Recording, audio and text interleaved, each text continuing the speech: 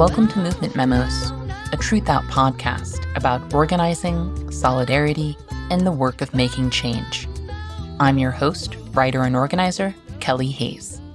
Today, we will be hearing from Palestinian feminist Rana Barakat. Rana is an assistant professor of history at Birzeit University in Palestine. Her areas of research include Palestinian history and the study of historical writing on colonialism, nationalism, and cultures of resistance.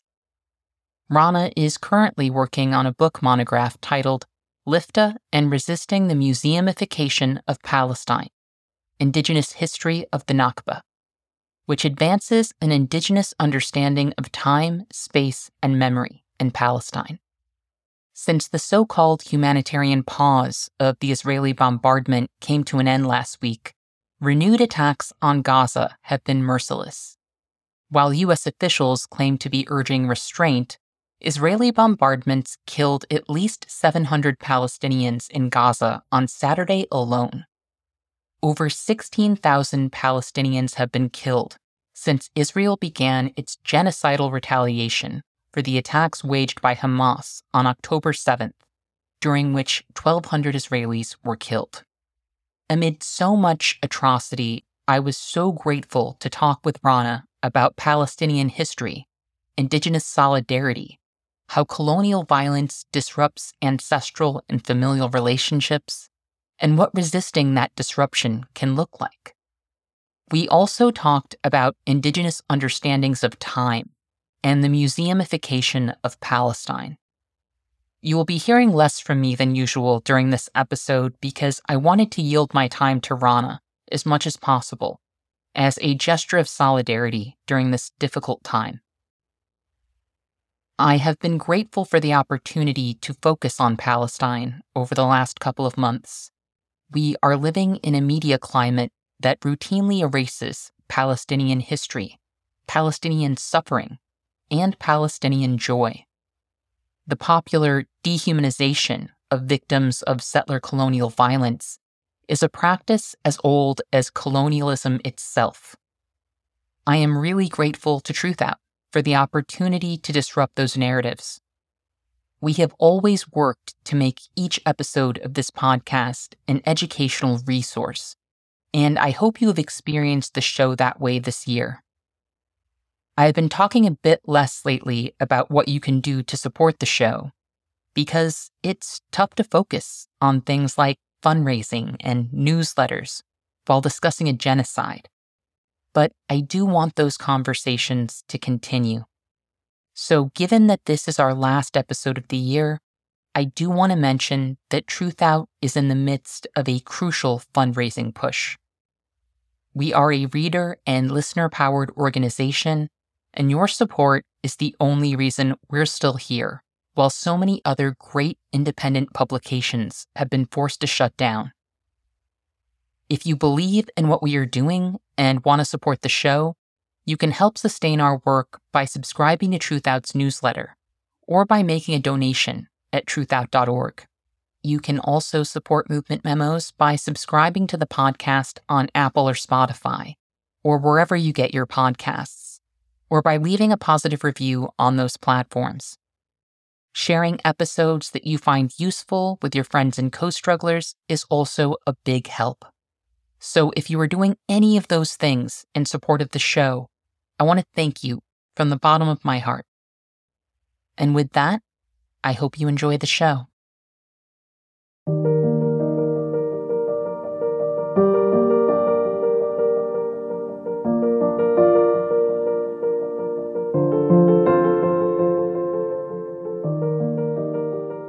Rana Barakat, welcome to the show, and thanks for making time to talk amid everything that's happening. Thank you for hosting me. This is an honor and a pleasure. Can you tell our audience a bit about yourself and your work, and what's happening right now in the West Bank where you live? My name is Rana Barakat. I teach history at Birzeit University in occupied Palestine. And I'm also the director of the Birzeit University Museum, which is on campus. Birzeit is a town right north of Ramallah, located in the West Bank. so I'm sure what your audience would understand as the West Bank and occupied Palestine. That's where I live now. It's where I teach now. And given, the heightened and intensified settler colonial violence over the last 55 days, I have a feeling that your audience might know where I'm located geographically, but in case they don't, Palestine is where I'm from. I am Palestinian. It is located in the Arab world. We're on the Eastern Mediterranean shore, and it has a long and illustrious history.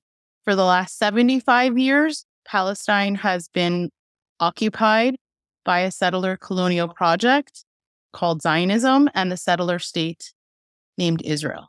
That's where I lived. It's difficult to summarize what's happening here right now. I think the best way of going about describing that would be to give you this historical trajectory. History did not begin in October. This has been 75 years of settler colonial occupation and 100 years of imperialism. What you're seeing now, what we're all seeing and experiencing now, is an intensification of what we call in Palestine and Palestinian studies the ongoing Nakba, which is the structural violence of settler colonialism on our land and on our bodies as a people. And the intensification has been horrific and raw from the eastern shore of occupied Palestine in the Gaza Strip through the hills, which is where I live in the West Bank. Where I live in the West Bank, it is trying to traverse a map of a settler army and armies of settlers.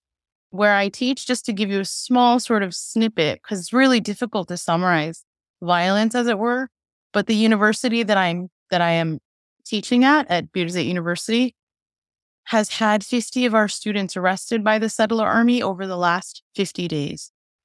The West Bank has over 200 martyrs over the course of this year. That means that these are the people that are being killed by settler colonial violence. This is our daily life here, but over the last 55 days, it is, as I mentioned, been an intensification. And I think we'll talk about that intensification as we move through our conversation. Yes, we definitely will. But first, can you talk about the language we use to describe Palestinian liberation efforts in terms of calling those efforts an anti-colonial struggle or an indigenous struggle? This is a really interesting question, and it speaks to sort of the heart of my intellectual work, in particular over the last 5 years. I could share with you over where my own personal trajectory was, and I'll do this later on as well, is that my work can be categorized, if that's the right word, as part of Palestine and Palestinian studies.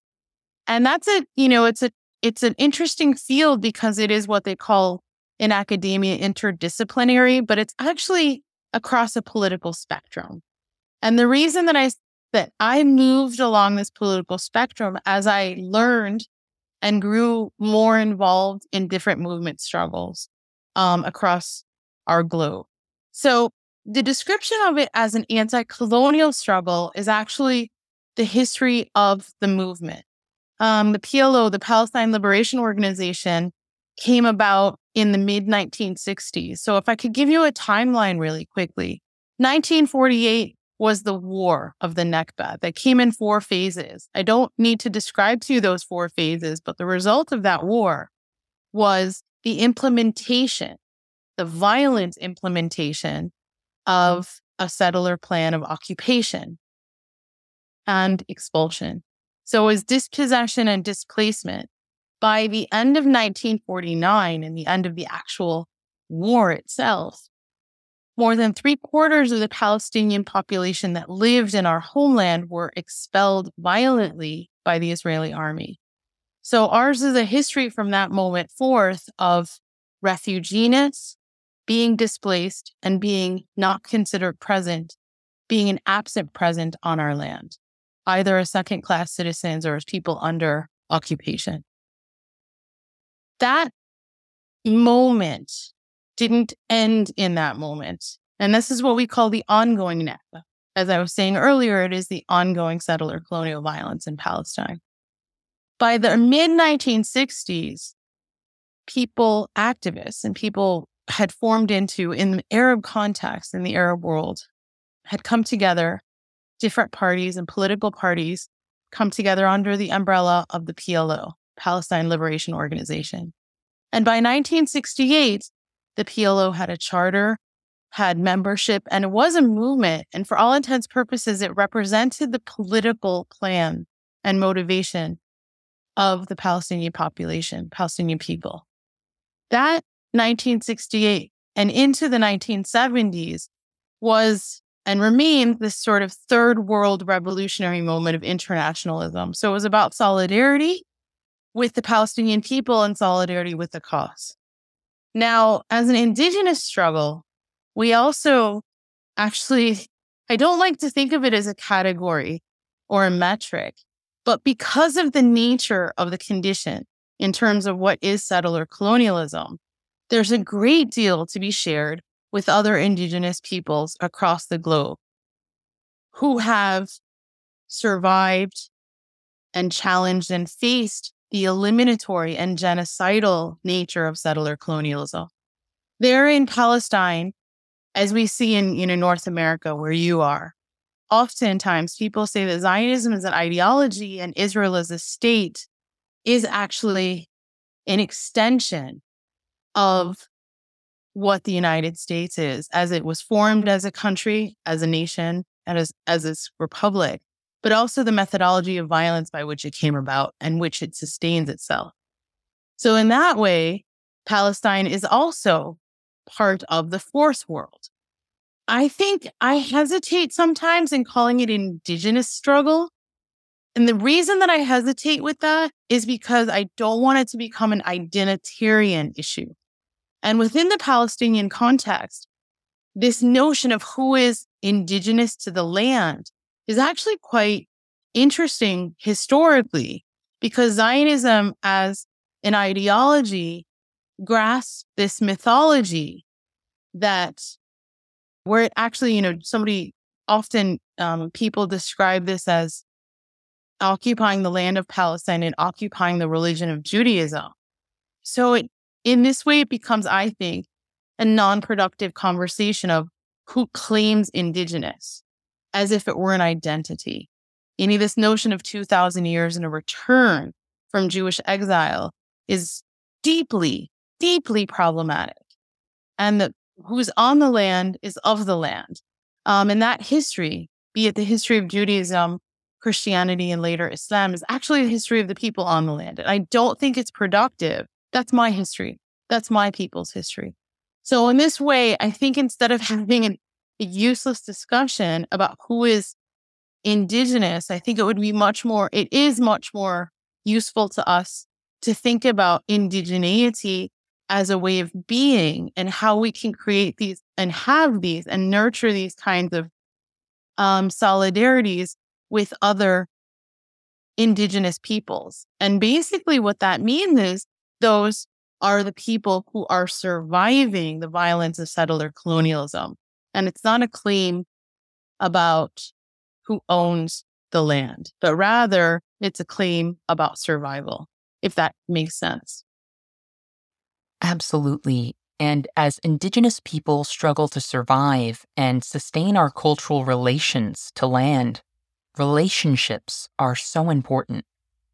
In your work, you talk about the ways that settler colonialism disrupts relationships, such as the familial connection between mothers and daughters.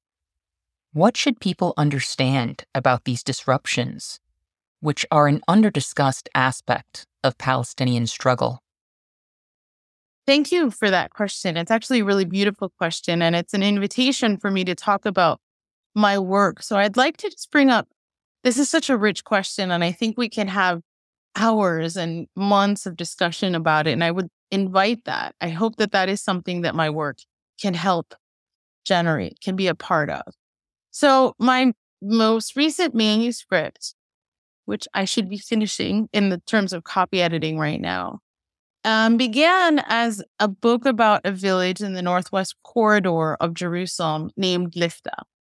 Now, this is my maternal line. That is, my mother is from Lifta, but she was born after 1948. So she was born in central Jerusalem. Her mother was actually of the Nakba generation who were forcibly expelled from the village. So my connection to the village is a personal one. And I wanted to explore that as a historian. I wanted to find a way to write about Lifta that didn't rely on colonial archives. Because my grandmother's voice and story and being were erased in those archives. She didn't ever exist in them to be erased even. In the same way that settler violence attempted to erase her very being on the land. So this was a journey for me. And really what the book has ended up being is me seeking conversations.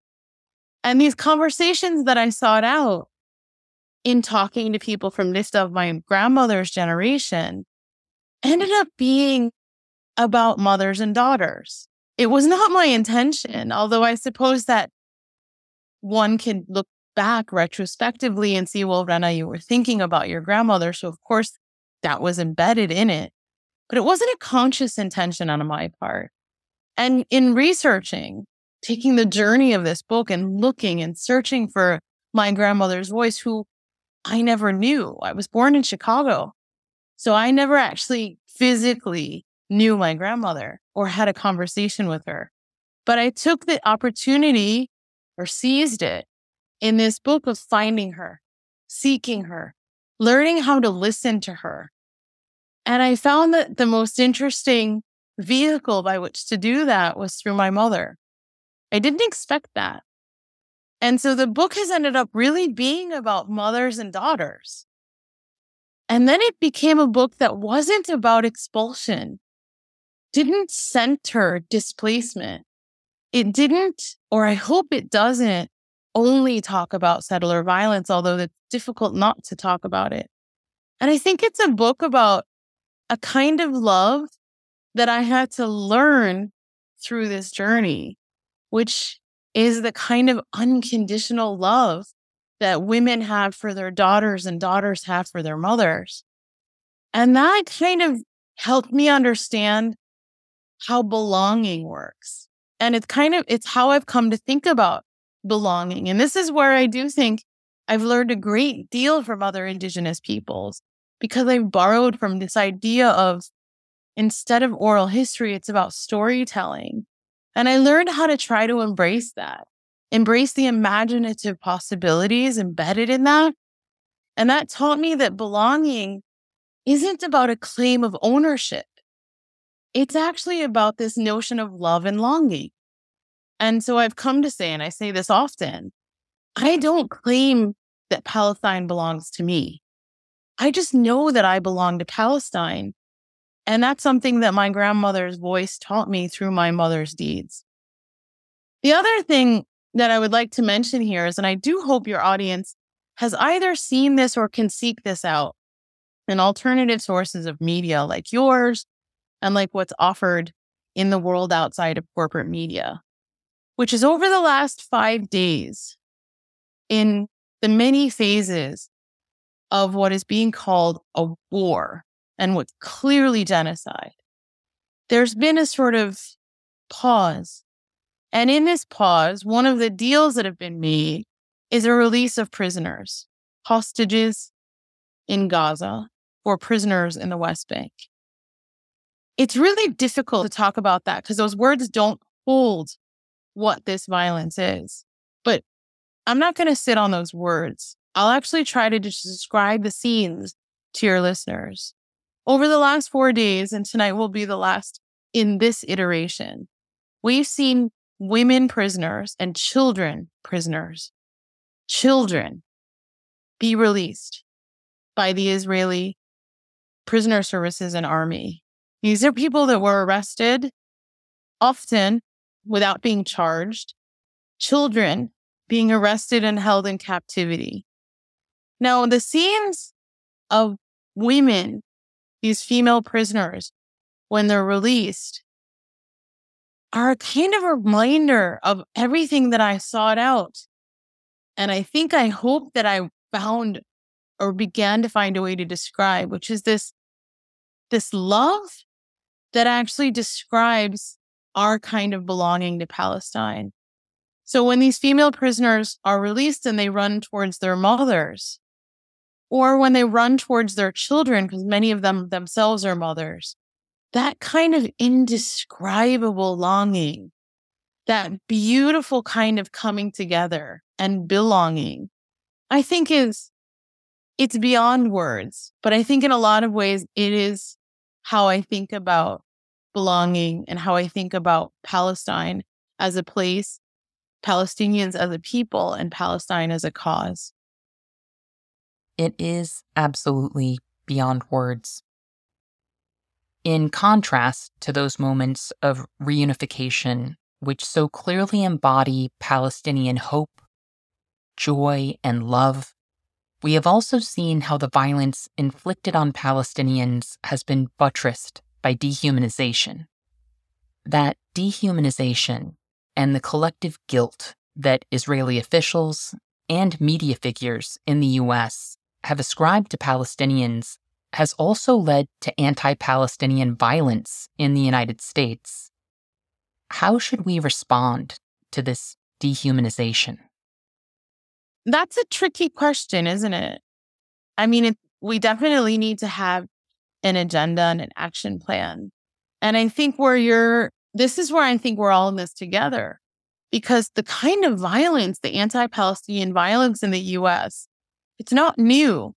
I mean, the racism of it obviously is not something that's new in the US concept, but it's really important for us to sort of, one, call it what it is, and two, figure out how to be able to survive it.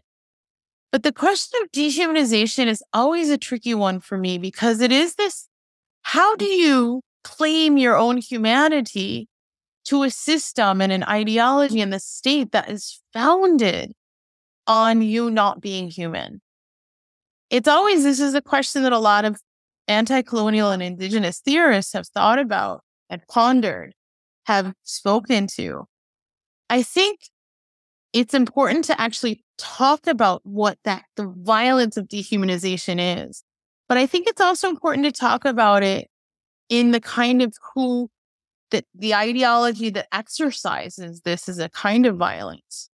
This, what theorists, what Edward Said called the theoretical foundation for Orientalism, or what Fanon has called exactly this, the dehumanization. I think it's difficult to think about responding to it, because you could easily fall into the politics of recognition and seek recognition of your own humanity from the powers that actually have not only worked to destroy humanity, but have given up on their own sense of humanity through that violence. I think it's important to actually, I don't have an answer. All of that to say, I don't have an answer to your question, but I do have another question for it, which is, can we actually speak about humanity as a practice and praxis, and do so in our own spaces and in our own languages, and as the oppressed, as people who have been victimized by settler, colonial, and racist policies? And I think the answer to that is yes, because it's a part of our survival. But again, I think it's all about understanding and how we can care for each other and protect each other and scream as loud as our screams can be, either in real terms of screaming or in theoretical terms of movement building, because this is gnarly and we have to be in this together, because it almost feels like the world is broken. But I think it's time for us to think together about how our worlds have been breaking for centuries. And we are the ones, and it's incumbent upon us, or it's the opportunity for us to actually think about practicing humanity through our sense of survival and solidarity. Now, I say that humbly, because over the course of 48 days, an incessant bombing campaign on a small strip of land called the Gaza Strip, more than 15,000 people were killed. That is an enormous number. It is incomprehensible to me. And more than, I think, 5,000 of those people were children. It is really difficult to talk about humanity in that kind of political landscape. It's difficult, but I think it's about who we're speaking with and who we're speaking against. I think the connections between our struggles are also so vast that they are nearly incomprehensible to many of us. From the ubiquity of Israeli surveillance tech and weapons to the various techniques of containment and control that we experience on a global scale. One example that's come up in my own life was realizing that Garda World, which is building a highly controversial encampment to house migrants here in Chicago, also helps staff security at colleges and universities in the US. So we have students protesting the genocide in Gaza being policed and controlled by staff who are supplied by the same security company that will be containing and controlling migrants here in Chicago. I think what's interesting about this moment, I'm a historian, or at least, that's what it says on my letterhead. So I think I like to think in terms of a longer trajectory. So nothing is new, but a lot feels new. And I think what's different about this particular moment is exactly what you just described, is that we once had to sort of dig to expose these connections, right? And now there's a kind of audacity in the fact that, police forces in the US are being trained by the Israeli army. And they drop propaganda videos about this. The gas bombs that we suffer in the West Bank are the same ones that were used in Ferguson. People often, this is a very personal anecdote, is people often ask me, what was it? How different did it feel to move from Chicago to the West Bank? And people, I think, out of sincerity, think about, well, you live in a war zone now. And I don't think I ever didn't live in a war zone. I think Chicago properly prepared me for what I'm facing here, both in the best sense of how political solidarity works, how we learned how to talk to each other as different communities and work together and be in solidarity with each other and create movements together. And in the worst sense, in the kind of violence, state violence, city violence, and the tactics that are used.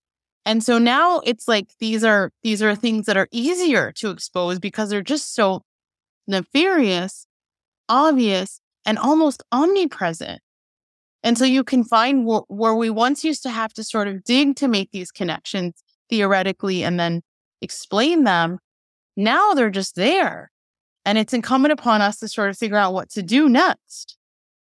I think those are connections that we need to make and speak against and speak to, speak about, that is.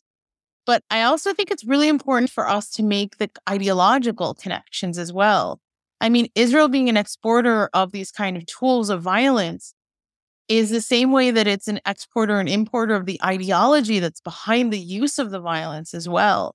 So if we think of how we fight, we're fighting against these tools, but we're also fighting against the mindset that implements these tools. And those connections are actually really important to make.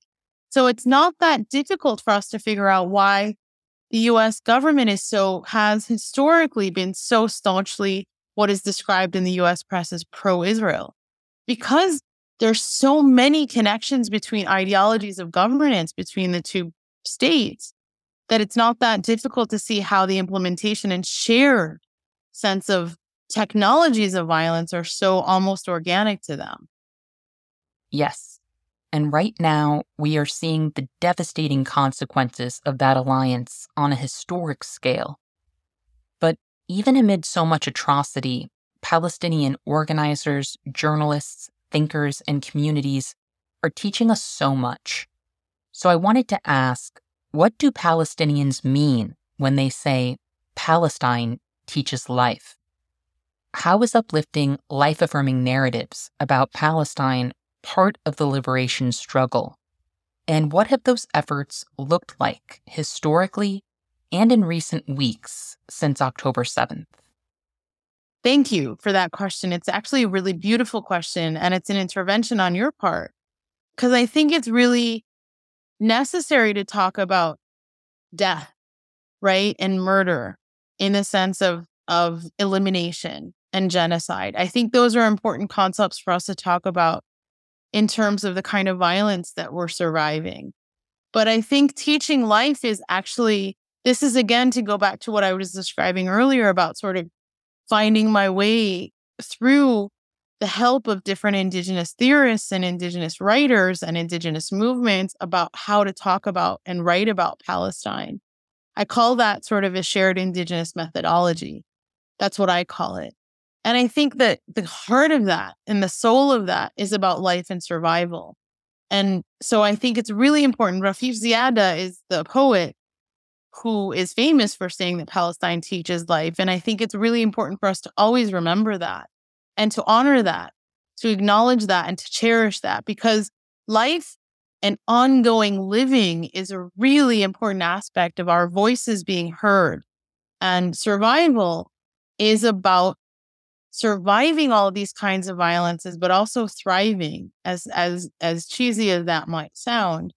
It's about how I think that Palestine really is, it's not a laboratory and it's not a case study. It is something we are people that can teach people the value of life, what living is, and how living is an ongoing practice. And part of living is surviving all of these different forms of violence, and how that's a shared ethos between us and other peoples on the globe.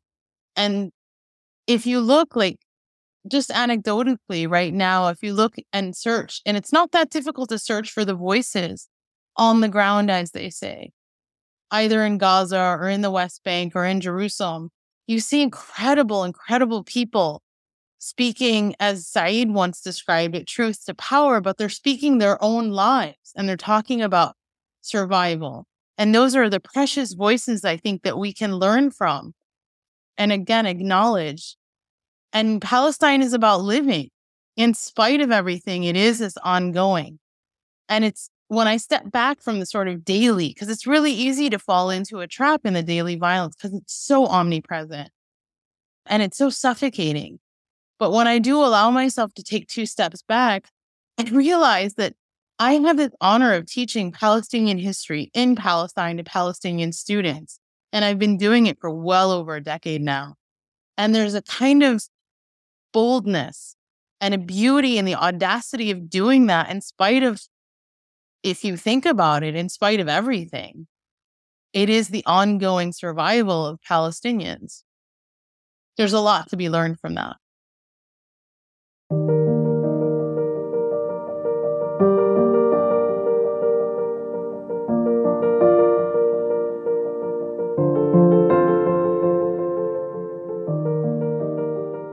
In your work, you talk about the museumification of Palestine. Why do you argue that we must challenge European ideas about time if we really want to grasp the meaning and practice of Palestinian liberation? I'm going to try not to be boring and academic about this, because it is, I think the best way of describing this is thinking about colonialism in the context not only of military occupation and invasion, but also in the kind of epistemic violence of modernity. So, Eurocentric is this notion, is this kind of thread of that violence. And that means the best way that I think I have of describing this is the kind of Columbus dictionary. And it is, what I mean by a Columbus dictionary is that words can have all different kinds of meaning, but in invasion and in Eurocentric invasion of knowledge and knowledge production and knowledge systems, a word can only have one description or one definition, and that's a definition that's not our own. It's one born out of our servitude. And one of those words and concepts is time.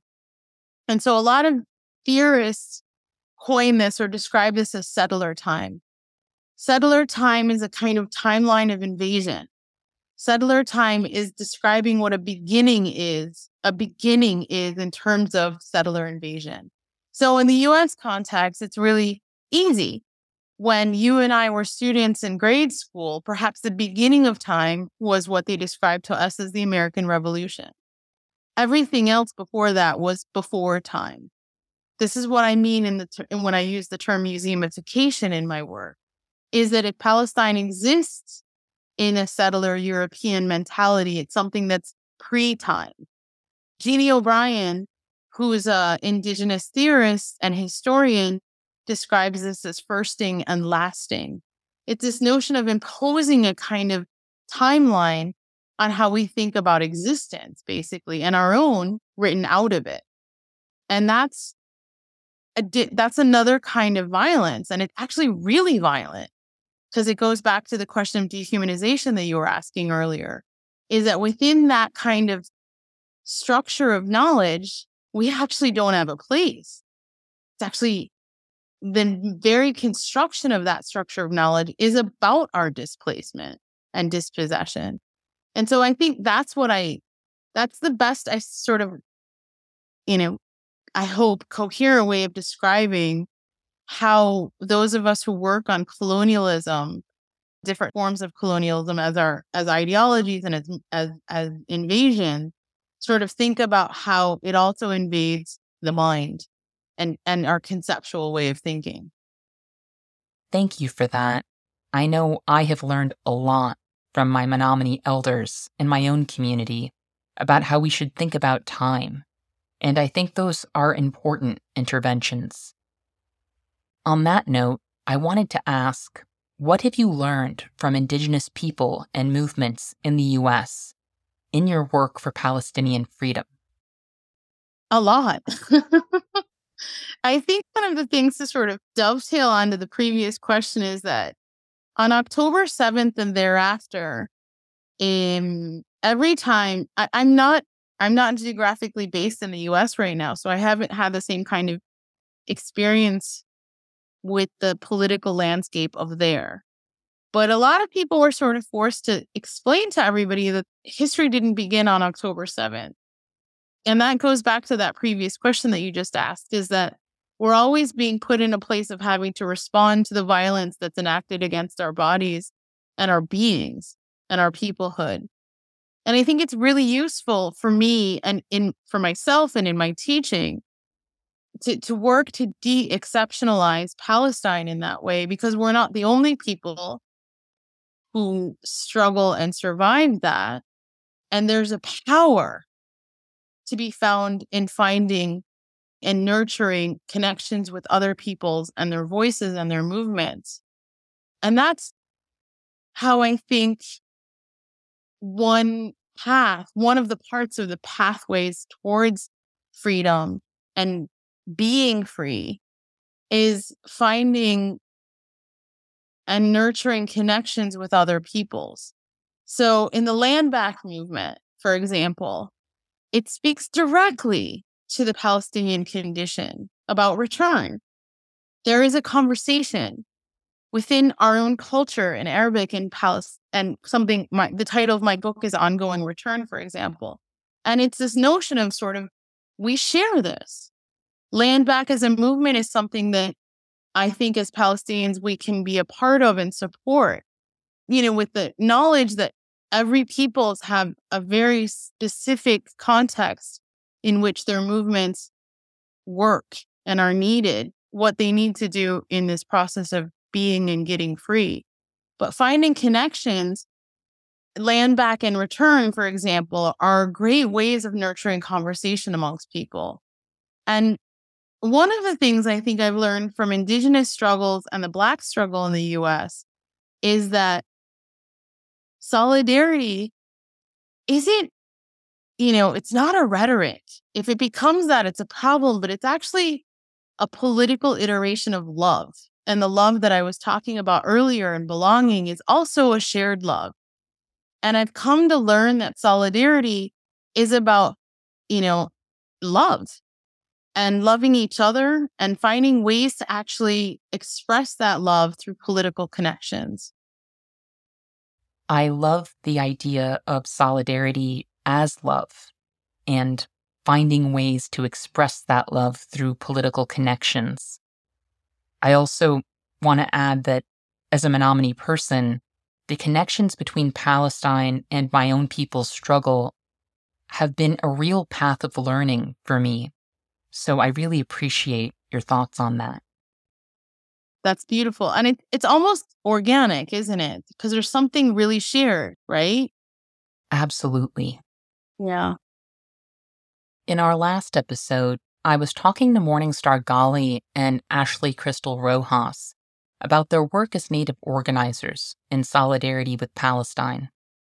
Morningstar talked about the annual sunrise ceremony that she coordinates on Alcatraz Island each year to commemorate the Alcatraz Red Power movement's occupation of the island.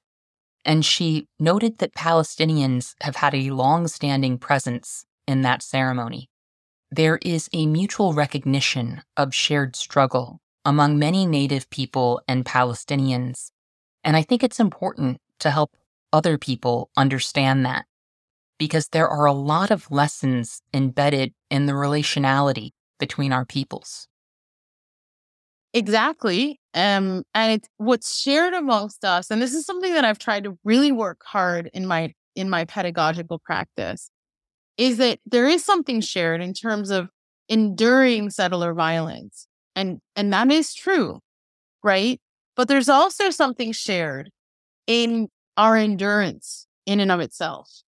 And I don't want to say regardless of settler violence, but I want to say that the relationality, the word that you just used, relationality, is how we can nurture these not only conversations, but movements, because it is that spirit of my oppression isn't mine alone.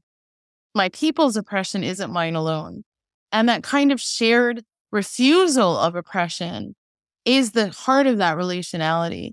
So you see a lot of Indigenous movements and Indigenous scholars speaking about this. And it's almost like, it's like a learning curve. We're always constantly learning from each other. And like I mentioned about land back, it helped me focus and think about return in more inclusive and wider and deeper ways. So it's also really about learning about ourselves through learning with each other. In May, I had the opportunity to learn from 2 Palestinian organizers and a Palestinian journalist when we were recording an episode that marked the 75th anniversary of the Nakba. During that episode, Shalal Abu Khader told me, "There is an intense chemistry between grief and hope.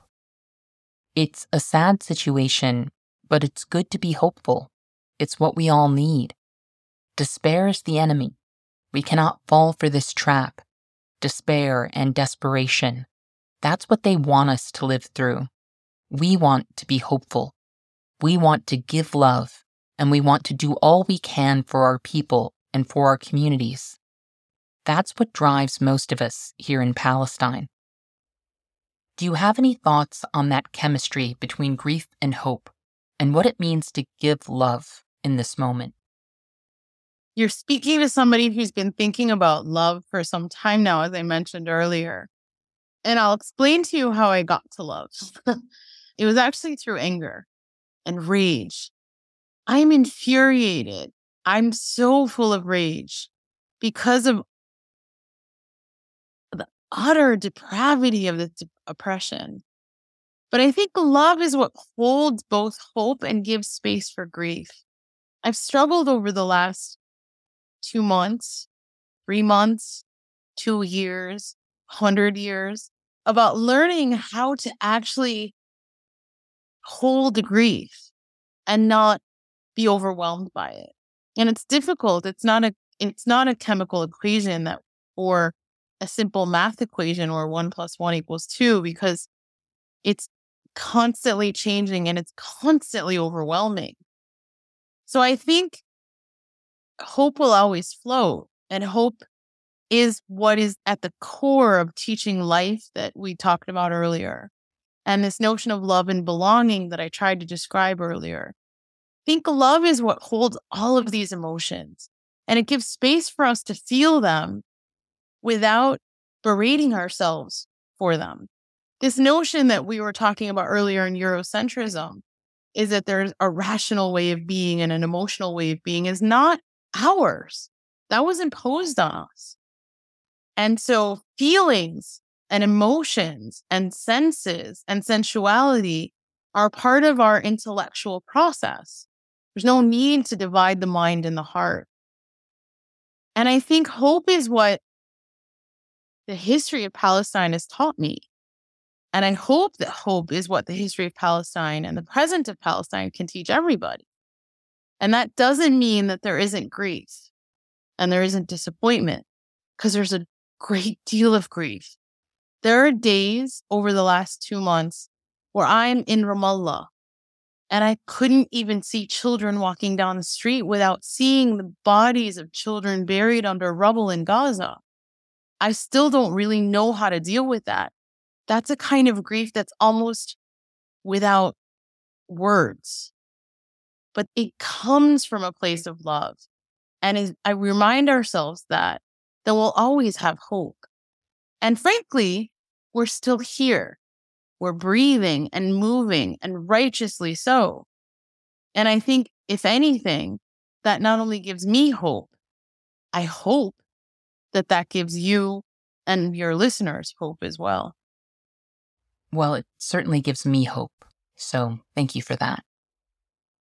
As we wrap up our conversation, is there anything else on your heart or mind that you would like to share with our audience at this moment?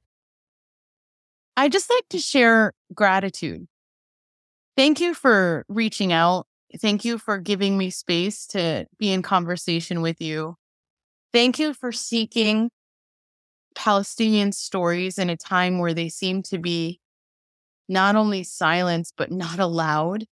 Thank you for thinking about Palestine as you think about your own movements. Thank you for thinking with Palestinians as we think about our movements. And I'd like to go back to 2 things, which is 2 really important concepts, which is love and hope. And we have them because we share them. And I just like to share that with your audience. And thank you again. I'm grateful for this moment. And I hope that perhaps the next time we do a podcast, it'll be us sitting across a table in Palestine together. I hope for that too. And thank you so much for sharing your knowledge and your wisdom with us. I know I've gotten a lot out of it, and I think that our listeners will too.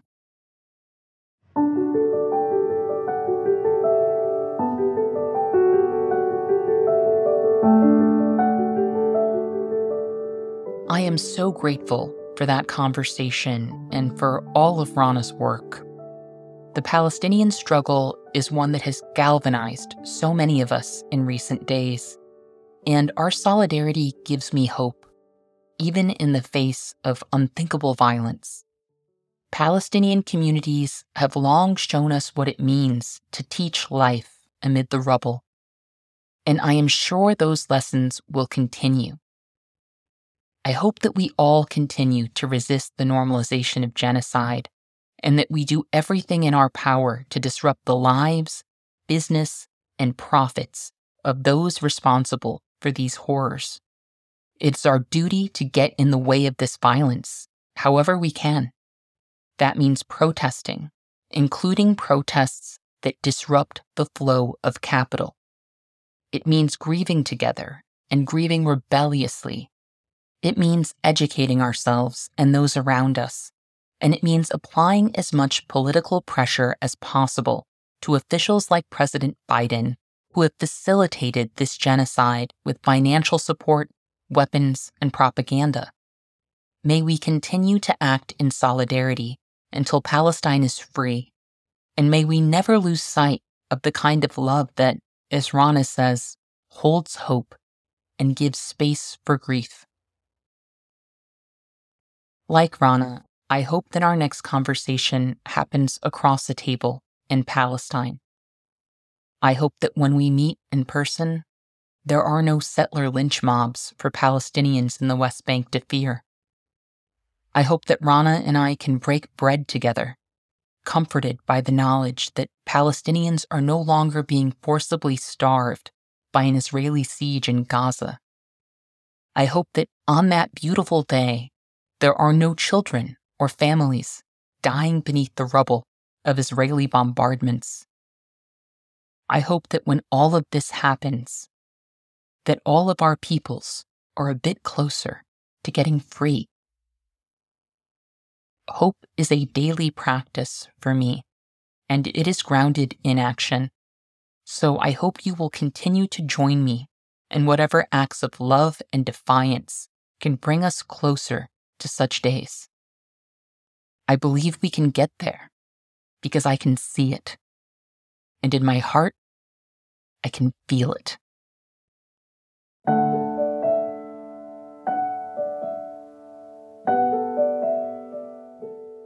From a place of solidarity, it has been important to me over the last couple of months to publish episodes that are either specifically about Palestinian struggle or that highlight the connections between Palestinian liberation and other liberation struggles, such as Native organizing or police and prison abolitionist movements here in the U.S. I want to thank our guests who have been patient and supportive as their episodes have been bumped forward in time to accommodate discussions about Palestine. Our listeners will be hearing those conversations in the new year, along with some updated material. In 2024, we will also continue circling back to big tech and how our movements can challenge mass surveillance and data-driven forms of oppression. We will also be talking about municipalism, the commodification of care, the impact of popular science fiction on liberation movements, and so much more. I always learn a lot as we work to develop these episodes, and I am eager to continue to think alongside you all.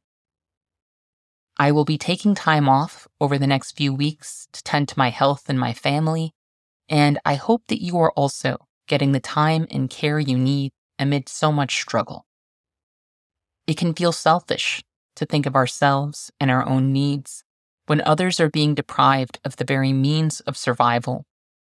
But your well-being matters too, and we are all needed on so many fronts of struggle.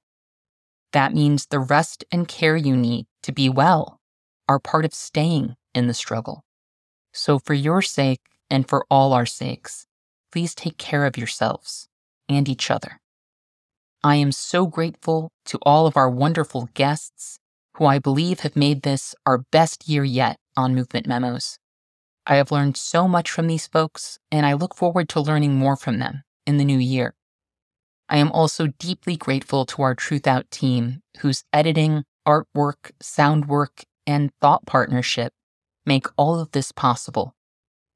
Truth Out is a really special publication, and I am so lucky to create and think alongside such great people. I also want to thank our listeners for joining us today. And remember, our best defense against cynicism is to do good and to remember that the good we do matters. Until next time, I'll see you in the streets.